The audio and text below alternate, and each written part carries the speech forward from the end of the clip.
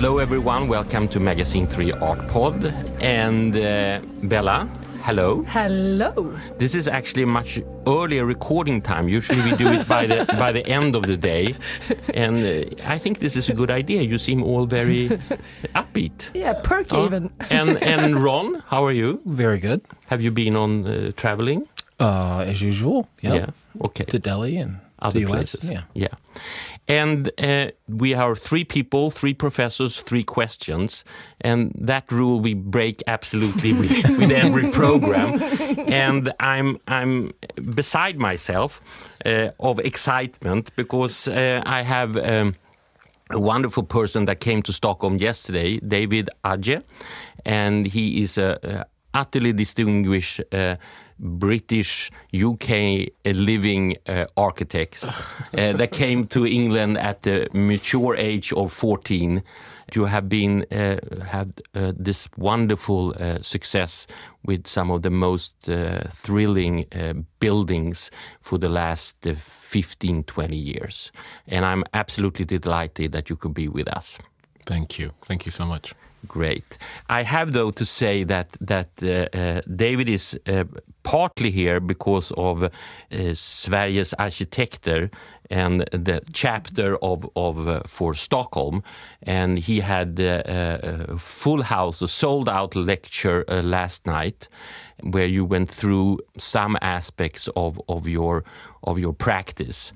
You are one of the few architects that I know that are so open with your relationship to the visual arts.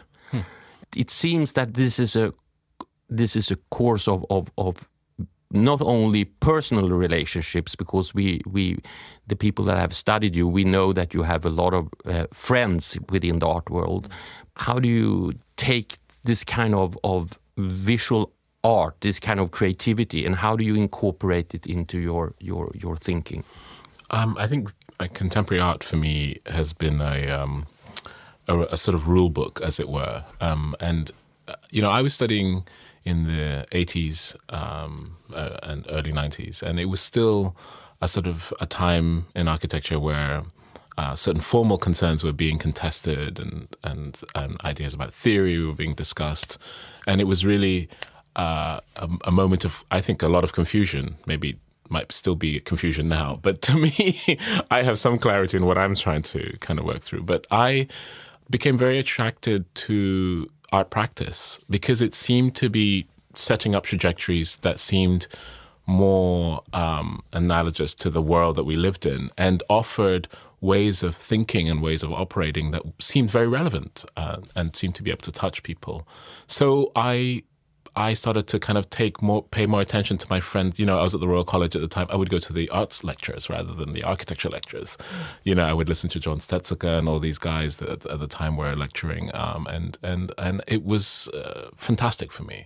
And that's kind of where also I, made a lot of my early friendships with artists. And I am open about that because in a way I've been committed to this idea that architecture needs to expand its universe beyond its, or to confess some of, I think, the strongest trajectories that have influenced it, which are never really said, which I think our art practice influences. So it's a kind of confession, like an open confession, like, okay, we love art. Yeah. No. David, when you talked about being a student late 80s, 90s, there have been times, I think, in history, constructivism, where artists and architects blended together pretty well. But that period, late 80s to 90s, I think one of the most influential exhibitions in New York at the time was the Philip Johnson's Deconstruction. And I mean influential on artists. People, that's where they spent their time looking. And so I think that generation that emerged from that is a much more powerful, has a much longer reach than architects that are siloed in one way or another. But this would not be as solid as it is in your practice if you don't somehow combine it with your research and your interest in social phenomena. And some of the connections are totally unique because you come from an African heritage and your family and the first years in your life you lived in Africa and you have revisited it. And would you tell us, I mean, because you revisited it in an extraordinary way, not spending a couple of days or a couple of weeks. You have actually kind of covered the whole continent. Yeah, no, I know. It's a sort of, when I hear that said, I kind of think, God, did I do that? Why did I do that? Africa is such a big word and such a generic word to most people, actually. But in my family, and we traveled a lot, I kind of realized that we'd only been to maybe 6 or 7 countries. And we called that, we traveled all over Africa. And I was like, there's like 52. When we were starting, it's now 54. And I just wanted to just jettison all the relational sort of ways in which one would traditionally go to a place that is maybe somehow partly familiar to you. And so I basically spent between 1999 and 2011 traveling every spare moment I could to the continent on my own with no help and no research. You have to tell, because you have a special practice when you come to a new place, which you have to tell our listeners, because it's this is something we can copy from you, right? It petrified my parents who thought that I was going to be lost. No, but you have to tell, this is wonderful. It's absolutely easy. And it's just to really pretend that you have just landed in a place where you have no information. And so how would you navigate? And try not to get into a comfort zone. In fact, enjoy the discomfort. So the first thing is to always arrive. Don't take a guidebook. Don't research the place. Arrive. Don't go to information centers or anything. But try and use your senses to find a driver or a taxi person, of which there are always somebody at these places. Talk to some people and then create a relationship. And then usually within 2 minutes of quickly talking, I would say, I have a proposition. And the proposition is, can you show me your city? We'll work out an hourly rate. And for as long as it will take, if it's a week, a month, or a day, I will pay. So irrelevant of what the bill will be. So we don't have to talk about the end bill. We'll just talk about a rate. And then the incentive is to show me your city. So that, and in a way, I put it that way because I wanted it to just not be a tourist kind of short edit, but something that was, I'm using a capitalist trick to incentivize the taxi driver to absolutely think of every bloody last place he could take me. So, and in the end, what usually would happen is that I would end up at the family house because, they would do everything and they go, you've got to come home and meet my auntie and then my mother and my children. It was brilliant. It really allowed me to see the city in a very sort of scripted way, and and you crisscross it, and actually it's a natural edit because at the end, when you start to repeat places because there's nowhere else to go, you realize you've seen the city.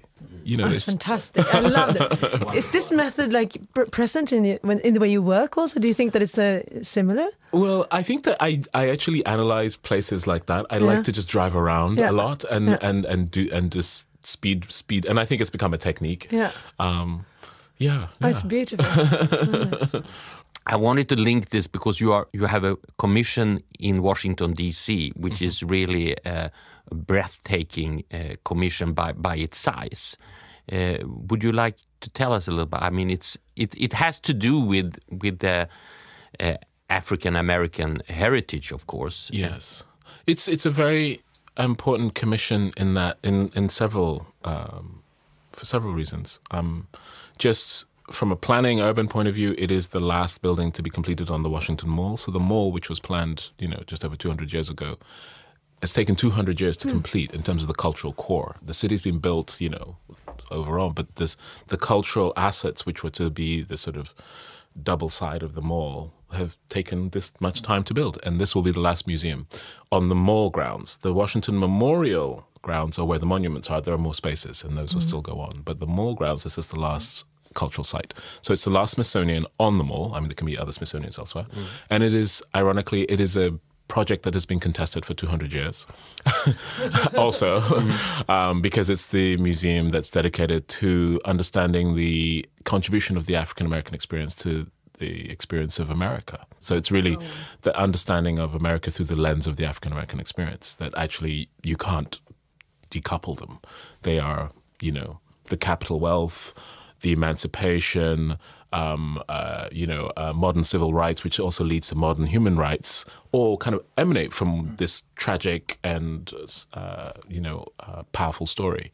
And the building is a fantastic opportunity to also think about the reflection of the meaning of the mall, which is this classical rework, part 3, it's number 3. It's, it's not the European Empire. It's now the American Empire. And it's a Greek model of the Europe, but it actually kind of spans both the entire classical language, from the pharaonic Egyptian references of Washington's monument to the Renaissance dome of Congress, So it's really the classical world being completely played out. So how does a contemporary architect work in that? It's been fascinating. And and this is a project that will go on, you told me, for like 7-8 years or something. Yes, it's an 8-year project. It will be the longest thing I've ever done. I'm just about getting halfway through it. And yeah, it's pretty. This is one of those moments where architecture it's a slow art. You also have told me that you need kind of a balance between these projects, which is exquisite. I mean, to make a building like that at the mall in D.C., but it goes on for many, many years, and then you need to balance that with things that are faster and smaller in scale and everything like that. Huh? Yeah, I have become completely gripped by anything, but usually very small things. Just completed a range of pieces of furniture. I've worked on a chair for 3 years, which I couldn't believe, but I've been fascinated by every part of tooling, manufacturing, testing, all these things. But I have this chair that's coming out, or several chairs, and I'm really thrilled about that. Which you are producing for Knoll, Knoll is producing it. Knoll is producing it. So it's this incredible American company, which is probably the biggest furniture company in the world. And a question which we have talked about in the past, and we talked about it in regard to someone kind of continuing a process that someone else started. And I read in the Guardian about the Gaudi Cathedral. Have you read about that? Yeah. Which has been, they've been building on it for 100 years, and it was there's a project, and that's a project. But I was because we were talking about in a relationship to performance art and so on. Can someone else do your performance? And when I read about the Gaudi Cathedral and the fact that there is now kind of a group of architects which has been in the past and so on, they say this is not Gaudi anymore, this is something else, and someone is defending his idea of it. Is it possible? I mean, from your professional point of view, could someone finish your building in DC? There's a question. Oh, wow. I think that the principles are very, very clear. I think the notion of authorship, which is probably, and then you can expand it to performance, is being discussed here. And architecture is a kind of collaborative art of sort, but there is an authorship drive in it. Now, we're getting very good at laying down the principles of authorship, but it's interesting that when somebody else takes it, despite their belief in the DNA components, they impose their authoring tendencies. So there's a kind of moment where there's a fusion or a kind of hybrid that occurs. So you get sort of meta languages, kind of, you get these new things happening all around it. I recently just completed a building in Hamburg where we just only finished design concept drawings, and we handed it to a local architect, and the city was doing it. And even though we drew a lot, the local architect just tweaked a few things and never told us. And so it got delivered. So actually it is an Adjaye building, but it's an Adjaye-ish building. But and you said, Adjaye, you David, you also said, I'm talking about this massive building that you built. Skolkova. Yeah, which is kind of a science center or it's university? A management center. It's the business school and management. It's their Harvard Business School. Right. Or the INSEAD, yeah. Which is outside Moscow. Of Moscow, yeah. Some of the interior is not David's hand. Yeah. That must be so frustrating. I mean, you don't need to go so far as Frank Lloyd Wright when he designed the clothing and who the slippers and who should lay next to you in your bed and so on. More importantly, but is that it's extremely frustrating. Yeah, and it only happens. I don't know why at the scale of large buildings there is a tendency in the market, and it's a very market thing to say, oh no, now it's just such a big building, we should have several other people kind of do it. And it's sort of like, well, nobody's ever done that in the history of anything we've done, even when they're urban plans. One architect does, and we enjoy the singularity of it. But there's this kind of thing like, oh no, it seems somehow at that moment too authoring. Yeah. This is it. Which is a really funny thing. Well, I've just done the biggest building, so and now all I want to do is do the cafe and the entrance to kind of feel the same way. So I think at this point I've gone past whether it's an authoring problem or an ego problem. I'm already in. But it's like smoothing over. Like, it's not just about one person's vision. It's about some multitude of voices, like we talked about. Yeah. Which is what and it's somehow very it's a kind of argument that's out there, and I'm always like, I don't get this. It happens at airports, which is so depressing. You go to airports and you see like 50 different architects and your mind goes into fusion and you just want to switch off, actually, because it's just too much stuff. Because actually the authoring, everybody's like taking their moment. I've got the little corner, the toilet, it'll make it a masterpiece. So the toilet becomes a masterpiece and you're like... There is this famous building outside Tel Aviv at the Weizmann Institute, which is this building built for Israel's first president, Chaim Weizmann, and it's a Mendelssohn building. Beautiful. And of course, Mendelssohn never. This is just an anecdote. He when it was completed and it had the first swimming pool in Israel and so on, he never visited the building. Because behind Mr. Weizmann there was a Mrs. Weizmann, and she wanted to decorate it in her kind of nice German, good bürgerlich tradition, and he just said, if you put in that kind of crap furniture, I will never be there, and he never visited it, the building. I find it really interesting with the authorship thing, and also that I see a lot of discussions in design and in architecture that want to think that it would be more democratic to not have a strong one voice, and I think to have this blurred vision is not democratic either. So I completely think that it's interesting, and it's not in relation to the fascist artist that is or the fascist architect that wants to decide how you stand or the empty room is the best, but just to have a clear vision to be inspired by. I think is the future. Yep. There's a building, or no, it's not a building, it's a massive complex that they're building out where I live. And they have 8 different architects working on it at the same time. It's just going to be a hodgepodge. Yeah. It sounds like a bad working environment. It sounds like a bad recipe or a good recipe for disaster, perhaps. Yeah, this is it.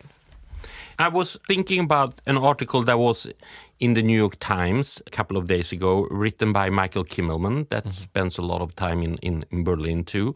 And I want to kind of get back to the northern part of Africa, and he's writing about what's happening in Egypt, and in particular in Cairo.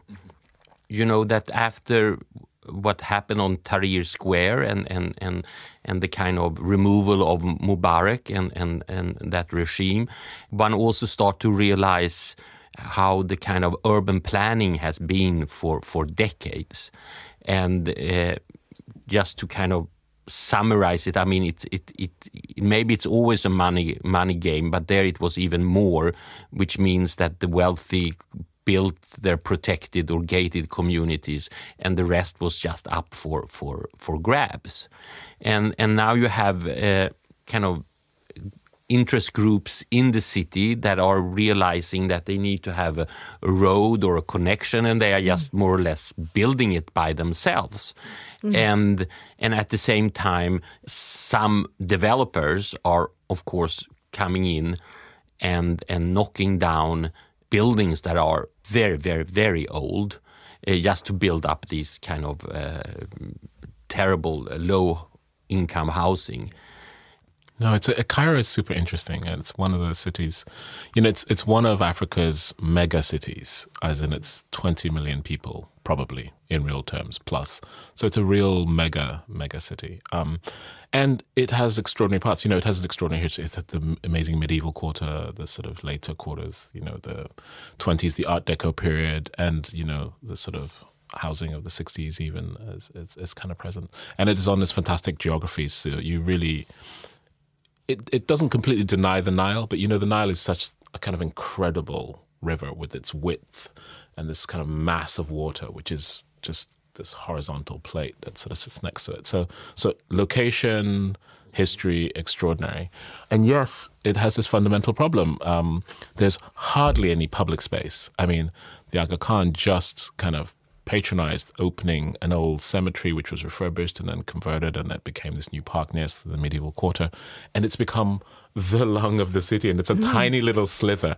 And they've realized that actually they've sort of the public realm has been so taken away from citizens, and so it become a kind of a terra firma. It's a war zone actually, where actually by letting private enterprise just march onto the development of the city, you realize that you actually give up when these moments occur, the way in which citizens in the city can operate as free, sort of individuals within the confines, because you realize that a lot of the city becomes privatized, even when it's apparently public. So gated moments which are visually public are actually private scope. So suddenly you think your city looks beautiful because somebody's upkeeping the flowers and looking after stuff, but actually you've actually given it up. It doesn't belong to you anymore, and you can't actually even walk in these areas. And a lot of Arab cities are like this. Because Michael writes about it in the article. He says, if someone approaches you and you live a large family in a very small dwelling, and they say, here is some money, and it will be better for you. I mean, you will have it better. He says, who would say no? And who would say no in regard to other cultural values that we are talking about, an old building or a block of houses or so. Yeah. No, and this is the dilemma, that bag of money can shift these things. And then actually, because also in the absence of, basically there are these weak institutions. They're very loud megaphone institutions, but they don't do much on the ground. So it's a kind of just a noise thing. These buildings which are extraordinary to the history and the patina of the city are easily lost. And people don't even notice that they're lost because the city's also so big that the infrastructure and the institutions can't even spot when these things are happening. So already, the developers take advantage of that, go in, take down the building. And before you know it, the discussion is only when it's been taken down that, oh my God, you just took down something which was kind of fundamentally important. Two parallel examples, actually, that I think of in comparison quite a bit. One is in Berlin right after '89, and the city is rushing to erase the East German legacy by tearing everything down. And I was at Architectural Association then, and there was a group of us trying to convince the city to save some things. The only thing we were able to save was People's Palace, which it's maybe not the thing to save. In comparison, just this last year in Ahmedabad, the developers, using political influence, tore down a huge slum. Now that sounds good. No, it's not. But exactly. And they put all these people into these high-rise apartment buildings. But slum economies work on a horizontal scale, and they totally destroyed the economic life that existed there. So it supports this incredible, it's a delicate, fragile sort of support structure. This horizontal structure. Right. Yeah. And so and I think that was just short-sighted, overreaching, ambitious developers, because the slum happened to be on the Ashram River with a gorgeous view of the city. So I think it happens everywhere, and it's generally generated by people wanting to make financial gain in short term. It's fascinating. I mean, just going to slums as well as a kind of discussion, because I think there has to be a kind of discourse about this phenomena, which is that the collective kind of nature of a slum and the way in which a kind of imbricated relationship that occurs where people just are sort of supporting each other and layering over each other. At its worst, yes, has bad sanitation, blah, blah, blah, blah, blah. But at its best, creates an extraordinary social network which connects huge communities together in a really fascinating way, and creates a new kind of architecture which is more dense than anything we can actually ever do. So, I mean, we talk about, okay, we want to like put them in high-rise buildings, but actually they have more density. The amount of people living in that small footprint is probably the most efficient footprint possible. And actually what we need to do is learn from those models and actually try to kind of say, okay, how do we actually make these so that these are models that we can actually build from? I actually am super interested in the idea that I'd like to see a city the scale of a slum, but not the sewage problem. Let's just remove all the issues and let's make a community that's even closer together. A lot of our talk today has circled around interdisciplinary knowledge. Bella and Ron, you both being educators, professors at the Konstfack here in Stockholm, how do we create students that understand that brilliance has to be a mesh of all of this? I think it's like this, both things, to be able to develop authorship and also to have a currency that you can bring to a collaboration, because you have to have a currency that makes the exchange interesting. And I think that the engage part is probably a key word, to engage. And to engage, you need to bring something to the table. Ron? Well, I'd answer it three ways. One, Larry Summers, the former Harvard president, in a really very good op-ed piece in the Times, titled "What You Really Need to Know." And he makes a flat statement that university will be the last time you're judged, or you will ever be judged on individual effort, because businesses, cultural organizations understand that interdisciplinarity is much more effective. On the other hand, the research coming back in on how effective it is pretty discouraging, because we fail about a little bit more than 80% of the time we engage in interdisciplinary projects. However, the good news, and I think architecture is an example of this, opera is an example of this, cultural disciplines are much more suited to or much more comfortable, which I should say, than others, it seems to me, because we tend not to just share ideas, but we actually synchronize those ideas into this sort of third kind of practice. And I think that's the key right now. And people in cultural disciplines, it seems to me, take to that much easier than physicians or bankers or Beautiful. I wanted to come back to the relationship with the arts. You have worked on installations, and I was so happy to realize that you made the Avedon exhibition, the architecture for which was maybe half a year ago at the Gagosian Gallery in Chelsea, New York. And you worked with Olafur Eliasson at the Venice Biennale and so on. There's this joke that all the architects wants to be artists and all the artists wants to be architects and we somewhere in the middle, I don't know what we want to do, but you know what I mean. And because this is for me one of the differences between the arts and for example architecture or design or something, that there is no consumer in mind when you create art. We can have a long discussion about the art market and the art world, but if you go down to the creative process, it's about being somewhere and forming the ideas you have into something. And architecture or design, you are working on your chair for 3 years. Nevertheless, you want some of us to sit on it, right? And I assure Noel wants that. So is it a source of energy and inspiration, or is it also sometimes difficult? You've hit why I do it. I do it because it is the one space without any generic or functional or criteria. It is almost for me a free space. So I thrive on that energy.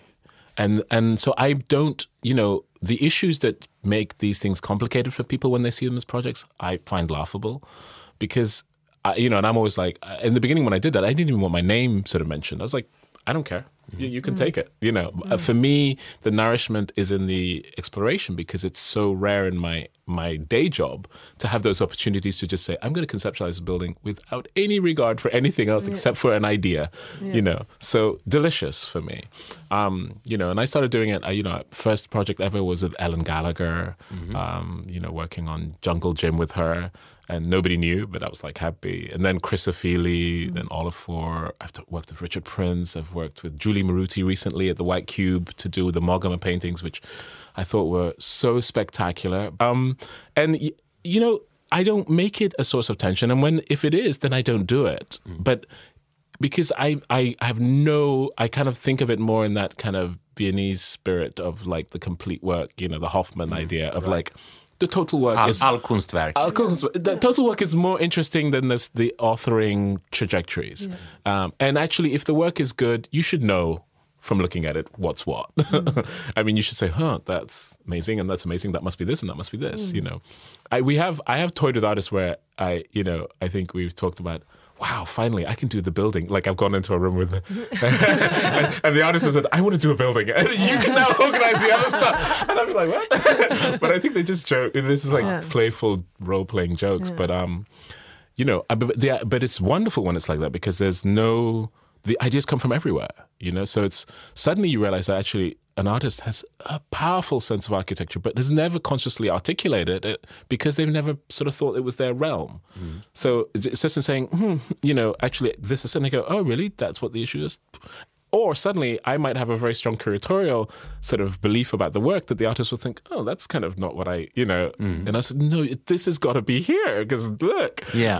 And that's what, for example, when you work when Chris was at the British Pavilion in Venice Biennale, which I that was absolutely one of my highlights to see that installation. And I realized that there must have been someone else behind the artist at that time because it had to do with the lighting, it had to do with creating this kind of atmosphere and everything like Chris's Afro Paradise. I know. Dear friends, thank you very much. I know this was more than 3 questions and we were 4 people, but Bella and Ron, thank you. And thank David, you. Wonderful to see you here in Stockholm. Here. And thanks a lot for giving us your time. Thank you.